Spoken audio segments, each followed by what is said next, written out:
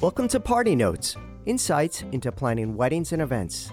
I'm your host, Scott Hornack, co-founder of Craig Scott Entertainment.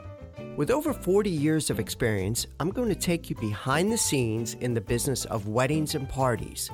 We'll talk with venue owners, general managers, event planners, photographers, chefs, florists, and even some of our own clients to give you everybody's perspective on planning events. So sit back, relax, and take comfort in knowing that you're not alone and one step closer to turning your vision into a reality. Hey everybody, welcome back to Party Notes. I'm here with my co-host, friend, and of course the sax player in the Craig Scott Band, Mr. Matt Townsend. Hey everybody, thanks for listening.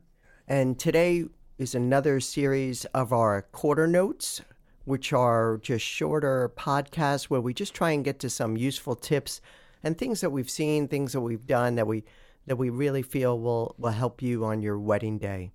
So today I want to talk about your parent dances, and not the songs that you want to choose, but where you're going to put them in your wedding. And if you look back, your old style wedding would be your bridal party introduction at the beginning of the night, leading into your bride and groom being introduced, then go right into the first dance, followed by the father-daughter, mother-son dances.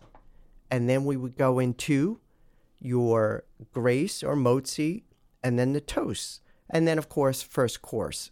The issue with that is that there's too much going on up front, and people these days don't have the attention span that they used to. I think with the technology today, everything's at your fingertips. We can Google anything. When too many things are happening in a row, people can't comprehend everything and they start losing their attention. So what you want to do is keep things moving, keep people involved as much as possible. The challenge with the older style wedding format was that it left no time for dancing up front. And the best thing you can do now is get people dancing as soon as they walk in. I keep saying this, and I've probably said it on every podcast. There's only 240 minutes in your traditional wedding. 4 hours, but break it down 240 minutes. We want to try and maximize the dance floor and your dancing.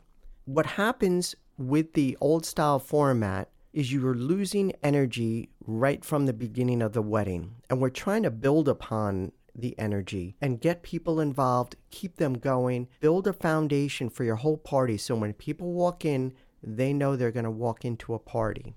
There was a time when parent dances also were then moved by the cake cutting, which is usually done at the third hour of a wedding. Because if you look at your wedding and it's broken down with courses, the first course is usually around the first hour, your main course is usually around the second hour, and cake cutting was at the third hour. Now the challenge with doing your cake cutting at the third hour, and Matt, do you know what that is? That's the hour of power, if you want to think about it. Yeah, that is a great phrase. It's true. It's either going to make or break the party that third hour. Yeah, because your dinner's done. Everybody just wants to get into the party mode, and you want to just rock out that last hour totally. So now you do the cake cutting. A lot of people now are even doing it off to the side, or as we were talking about before, is that it's called a silent cake cutting, in that you're just playing dance music, people are going, and it's just for the photos. But if you put your parent dances then, not only does it take time away, again, it's the third hour of the party. That means you've already been dancing throughout the night. Hopefully you've been on the dance floor all night. You're sweating, whereas we would say the bride is glowing, the groom is sweating, but you're not as polished as you are earlier in the wedding. And you've also probably had a few cocktails as well. So you're not going to look your best for these photos. And I think that's key. These are the photos of you dancing with your dad or you dancing with your mom. These are the memories. You want to be in tip-top shape. You want to look great for these photos. The solution that we've had, and again, I'm not just saying this, but I've been doing this for 40 years. I've seen so many things. We've seen what works. We've seen what doesn't work. And we know the whole idea.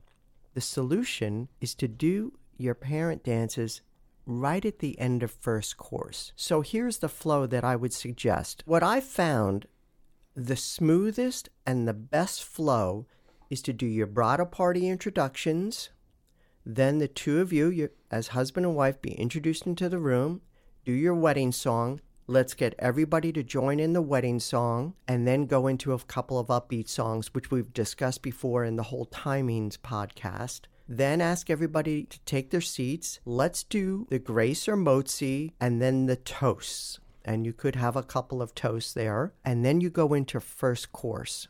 Now, as the bride and groom and then the parents, you'll be served first. Now, towards the end, where many of your guests have already finished eating, and what did we also just do? We set ourselves up to go into a dance set. That's right. That's right.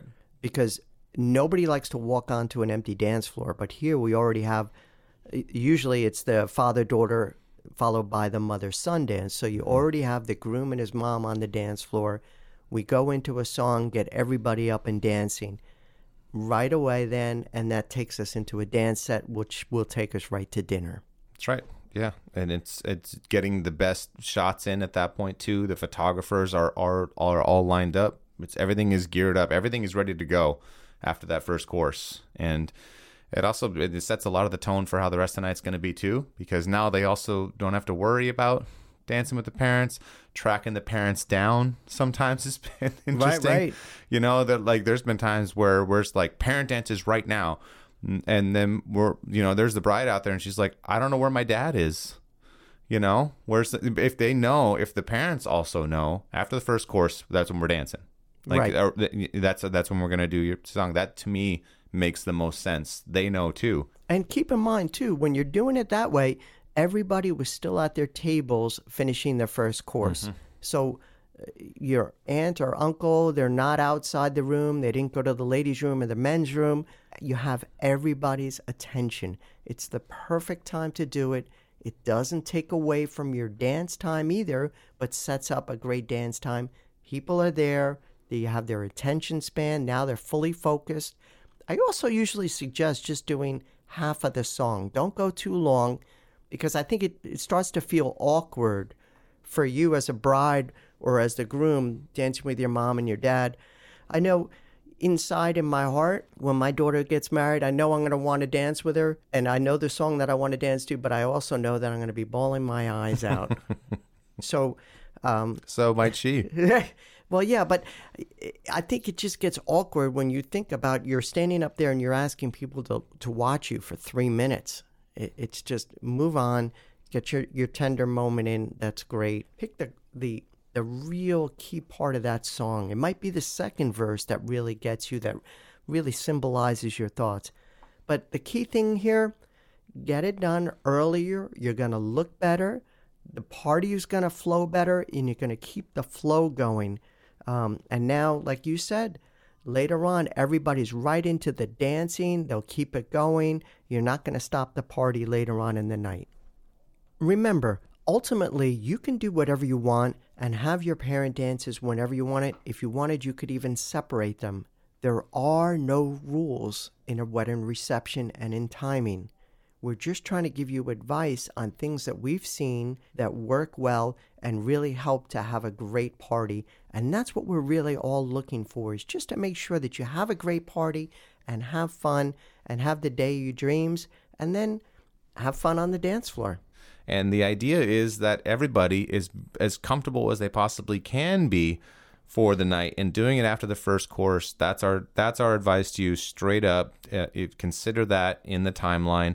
That's one of the staple moments, and you're going to be looking at pictures of that dance for the rest of your life. Yeah, absolutely. And you don't want to be looking at that and seeing your hair all a mess, or you're sweaty, or for the groom, his tie is crooked, or you're seeing the sweat on his shirt, or maybe some spaghetti sauce. Okay. That's right, though. It's true. I mean, the more the night goes on, the more chances that something can happen to your dress, to his suits, to the outfits. It's the freshest time after that first course. And also, I love the idea that after the first course, it's usually a light meal, right? Which leads into that dance set afterwards. it's a tough part to get everybody up and moving if it's a heavy meal they've just had right away. That's a great takeaway point, and please consider that in your timeline.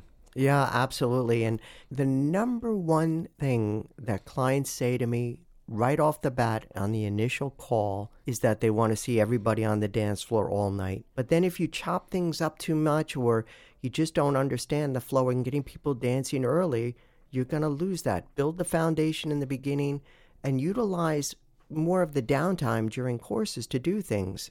So if this registered for you, leave us a little comment or a review and say, hey, I did our parent dances after our first course after we heard this podcast, and we want to hear from you, and we want to help to clarify all of the timelines and messaging. And I promise you the band is also super fresh and ready to go and focused on those parent dances too. Hey, let's move on to one of our party review segments here. Scott, do you have a recent review we can chime in on and share with our audience here? So here's a review that came in this week for our band Phase 1. And it starts off by, Phase 1 played at our wedding. We told Rich, the band leader, that we wanted a party, gave him some suggestions, but basically said we trust their judgment and get everybody on the dance floor. They were incredible. Weeks later, everyone is still raving about how fun our wedding was. It was such a good time with Rich, and the Phase 1 team is a major reason why. Someone told us it was the best wedding they've ever been to. They are all so talented. Everyone kept telling us the female singer should be famous. And multiple of our guests said the male singer did the best, most fun shout rendition they've ever heard. We would book them 100 times again. Go book Phase 1. That's awesome. Best rendition of Shout. That is a bold statement. That is. There are so many versions of Awesome. Shout. But awesome. Well done, Phase 1. It's a great review. It is a great review, and thank you for sending that in. And thanks again for listening. Have a great day, and thanks as always for your attention and for listening. Thank you for listening to Party Notes today. For more information about us, please visit craigscott.com. If you enjoyed today's topics and found it informative, please help us grow by leaving a review on Apple Podcasts and share the show with someone planning a wedding or party. For questions or topics you would like us to discuss, send us an email to info@craigscott.com. Thanks again for listening. I'm Scott Hornack, and I hope to see you on the dance floor.